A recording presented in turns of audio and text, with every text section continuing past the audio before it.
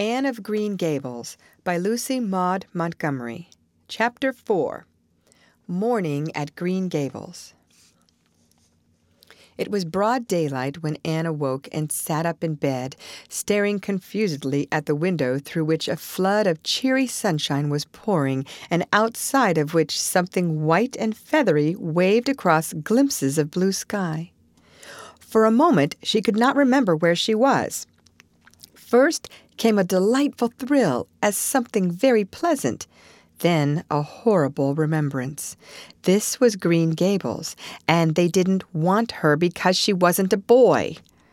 But it was morning, and yes, it was a cherry tree in full bloom outside of her window. With a bound, she was out of bed and across the floor. She pushed up the sash. It went up stiffly and creakily, as if it hadn't been opened for a long time, which was the case, and it stuck so tight that nothing was needed to hold it up. Anne dropped on her knees and gazed out into the June morning, her eyes glistening with delight. Oh, wasn't it beautiful? Wasn't it a lovely place? Suppose she wasn't really going to stay here. She would imagine she was. There was scope for imagination here. A huge cherry tree grew outside, so close that its boughs tapped against the house, and it was so thick set with blossoms that hardly a leaf was to be seen. On both sides of the house was a big orchard, one of apple trees and one of cherry trees, also showered over with blossoms, and their grass was all sprinkled with dandelions. In the garden below were lilac trees, purple with flowers, and their dizzily sweet fragrance drifted up to the window on the morning wind. Below the garden, a green field lush with clover sloped down to the hollow where the brook ran and where scores of white birches grew, upspringing airily out of an undergrowth suggestive of delightful possibilities in ferns and mosses and woodsy things generally. Beyond it was a hill, green and feathery with spruce and fir. There was a gap in it where the gray gable end of the little house she had seen from the other side of the lake of shining waters was visible. Off to the left were the big barns, and beyond them, away down over green, low-sloping fields, was a sparkling blue glimpse of sea. Anne's beauty-loving eyes lingered on it all, taking everything greedily in. She had looked on so many unlovely places in her life, poor child, but this was as lovely as anything she had ever dreamed. She knelt there, lost to everything but the loveliness around her, until she was startled by a hand on her shoulder. Marilla had come in unheard by the small dreamer. "It's time you were dressed," she said curtly. Marilla really did not know how to talk to the child, and her uncomfortable ignorance made her crisp and curt when she did not mean to be. Anne stood up and drew a long breath. "Oh, isn't it wonderful?" she said, waving her hand comprehensively at the good world outside. "It's a big tree," said Marilla, "and it blooms great, but the fruit don't amount to much never, small and wormy." "Oh, I don't mean just the tree. Of course it's lovely, yes, it's radiantly lovely. It blooms as if it meant it. But I meant everything, the garden and the orchard and the brook and the woods, the whole big dear world. Don't you feel as if you just loved the world on a morning like this? And I can hear the brook laughing all the way up here. Have you ever noticed what cheerful things brooks are? They're always laughing. Even in winter time I've heard them under the ice. I'm so glad there's a brook near Green Gables. Perhaps you think it doesn't make any difference to me when you're not going to keep me, but it does. I shall always like to remember that there is a brook at Green Gables, even if I never see it again. If there wasn't a brook, I'd be haunted by the uncomfortable feeling that there ought to be one. I'm not in the depths of despair this morning. I never can be in the morning. Isn't it a splendid thing that there are mornings? But I feel very sad. I've just been imagining that it was really me you wanted after all, and that I was to stay here forever and ever. It was a great comfort while it lasted, but the worst of imagining things is that the time comes when you have to stop, and that hurts. "You'd better get dressed and come downstairs and never mind your imaginings," said Marilla, as soon as she could get a word in edgewise. "Breakfast is waiting. Wash your face and comb your hair. Leave the window up and turn your bedclothes back over the foot of the bed. Be as smart as you can." Anne could evidently be smart to some purpose, for she was downstairs in 10 minutes' time with her clothes neatly on, her hair brushed and braided, her face washed, and a comfortable consciousness pervading her soul that she had fulfilled all Marilla's requirements. As a matter of fact, however, she had forgotten to turn back the bedclothes. "I'm pretty hungry this morning," she announced as she slipped into the chair Marilla placed for her. "The world doesn't seem such a howling wilderness as it did last night. I'm so glad it's a sunshiny morning. But I like rainy mornings real well, too. All sorts of mornings are interesting, don't you think? You don't know what's going to happen through the day, and there's so much scope for imagination. But I'm glad it's not rainy today because it's easier to be cheerful and bear up under affliction on a sunshiny day. I feel that I have a good deal to bear up under. It's all very well to read about sorrows and imagine yourself living through them heroically, but it's not so nice when you really come to have them, is it?" "For pity's sake, hold your tongue," said Marilla. "You talk entirely too much for a little girl." Thereupon Anne held her tongue so obediently and thoroughly that her continued silence made Marilla rather nervous, as if in the presence of something not exactly natural. Matthew also held his tongue, but this was natural, so that the meal was a very silent one. As it progressed, Anne became more and more abstracted, eating mechanically, with her big eyes fixed unswervingly and unseeingly on the sky outside the window. This made Marilla more nervous than ever. She had an uncomfortable feeling that while this odd child's body might be there at the table, her spirit was far away in some remote airy cloudland, borne aloft on the wings of imagination. Who would want such a child about the place? Yet Matthew wished to keep her, of all unaccountable things. Marilla felt that he wanted it just as much this morning as he had the night before, and that he would go on wanting it. That was Matthew's way.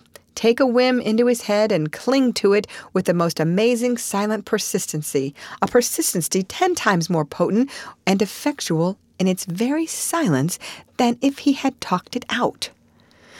When the meal was ended, Anne came out of her reverie and offered to wash the dishes. "Can you wash dishes right?" asked Marilla distrustfully. "Pretty well. I'm better at looking after children, though. I've had so much experience at that.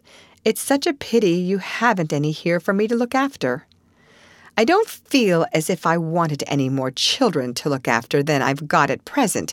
You're problem enough in all conscience. What's to be done with you I don't know. Matthew is a most ridiculous man." "I think he's lovely," said Anne reproachfully. "He is so very sympathetic. He didn't mind how much I talked. He seemed to like it. I felt that he was a kindred spirit as soon as ever I saw him." "You're both queer enough, if that's what you mean by kindred spirits," said Marilla with a sniff. "Yes, you may wash the dishes. Take plenty of hot water, and be sure you dry them well.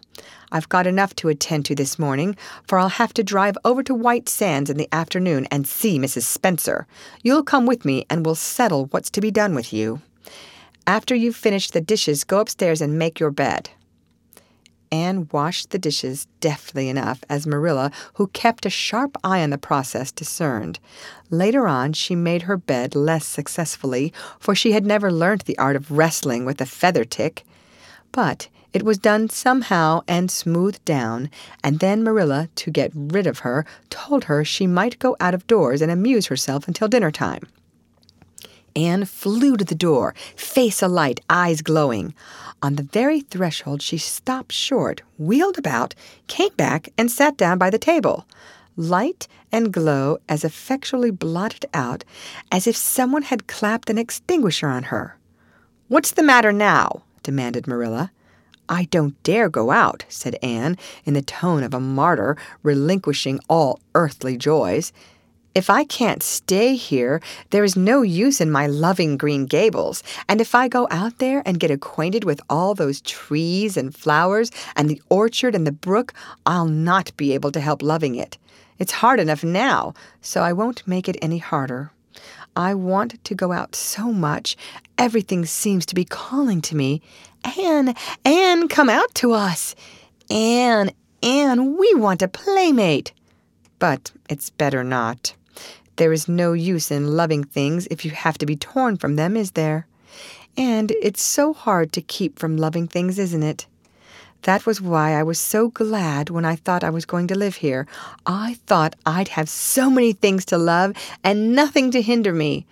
But that brief dream is over. I am resigned to my fate now, so I don't think I'll go out for fear I'll get unresigned again. What is the name of that geranium on the windowsill, please?" "That's the apple-scented geranium." "Oh, I don't mean that sort of a name. I mean just a name you gave it yourself. Didn't you give it a name?" "May I give it one then? May I call it, let me see, Bonnie would do. May I call it Bonnie while I'm here? Oh, do let me." "Goodness, I don't care. But where on earth is this sense of naming a geranium?" "Oh, I like things to have handles, even if they are only geraniums. It makes them seem more like people. How do you know but that it hurts a geranium's feelings just to be called a geranium and nothing else? You wouldn't like to be called nothing but a woman all the time. Yes, I shall call it Bonnie. I named that cherry tree outside my bedroom window this morning. I called it Snow Queen because it was so white. Of course, it won't always be in blossom, but one can imagine that it is, can't one?" "I never in all my life say or heard anything to equal her," muttered Marilla, beating a retreat down to the cellar after potatoes. "She is kind of interesting, as Matthew says. I can feel already that I'm wondering what on earth she'll say next. She'll be casting a spell over me, too. She's cast it over Matthew. That look he gave me when he went out said everything he said or hinted last night over again. I wish he was like other men and would talk things out. A body could answer back then and argue him into reason. But what's to be done with the man who just looks?" Anne had relapsed into reverie, with her chin in her hands and her eyes on the sky when Marilla returned from her cellar pilgrimage. There Marilla left her until the early dinner was on the table. "I suppose I can have the mare and buggy this afternoon, Matthew," said Marilla. Matthew nodded and looked wistfully at Anne. Marilla intercepted the look and said grimly, "I'm going to drive over to White Sands and settle this thing.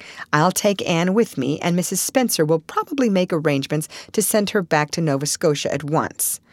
I'll set your tea out for you, and I'll be home in time to milk the cows." Still Matthew said nothing, and Marilla had a sense of having wasted words and breath. There is nothing more aggravating than a man who won't talk back, unless it is a woman who won't. Matthew hitched the sorrel into the buggy in due time, and Marilla and Anne set off. Matthew opened the yard gate for them, and as they drove slowly through, he said to nobody in particular, as it seemed, "Little Jerry Boot from the creek was here this morning, and I told him I guessed I'd hire him for the summer."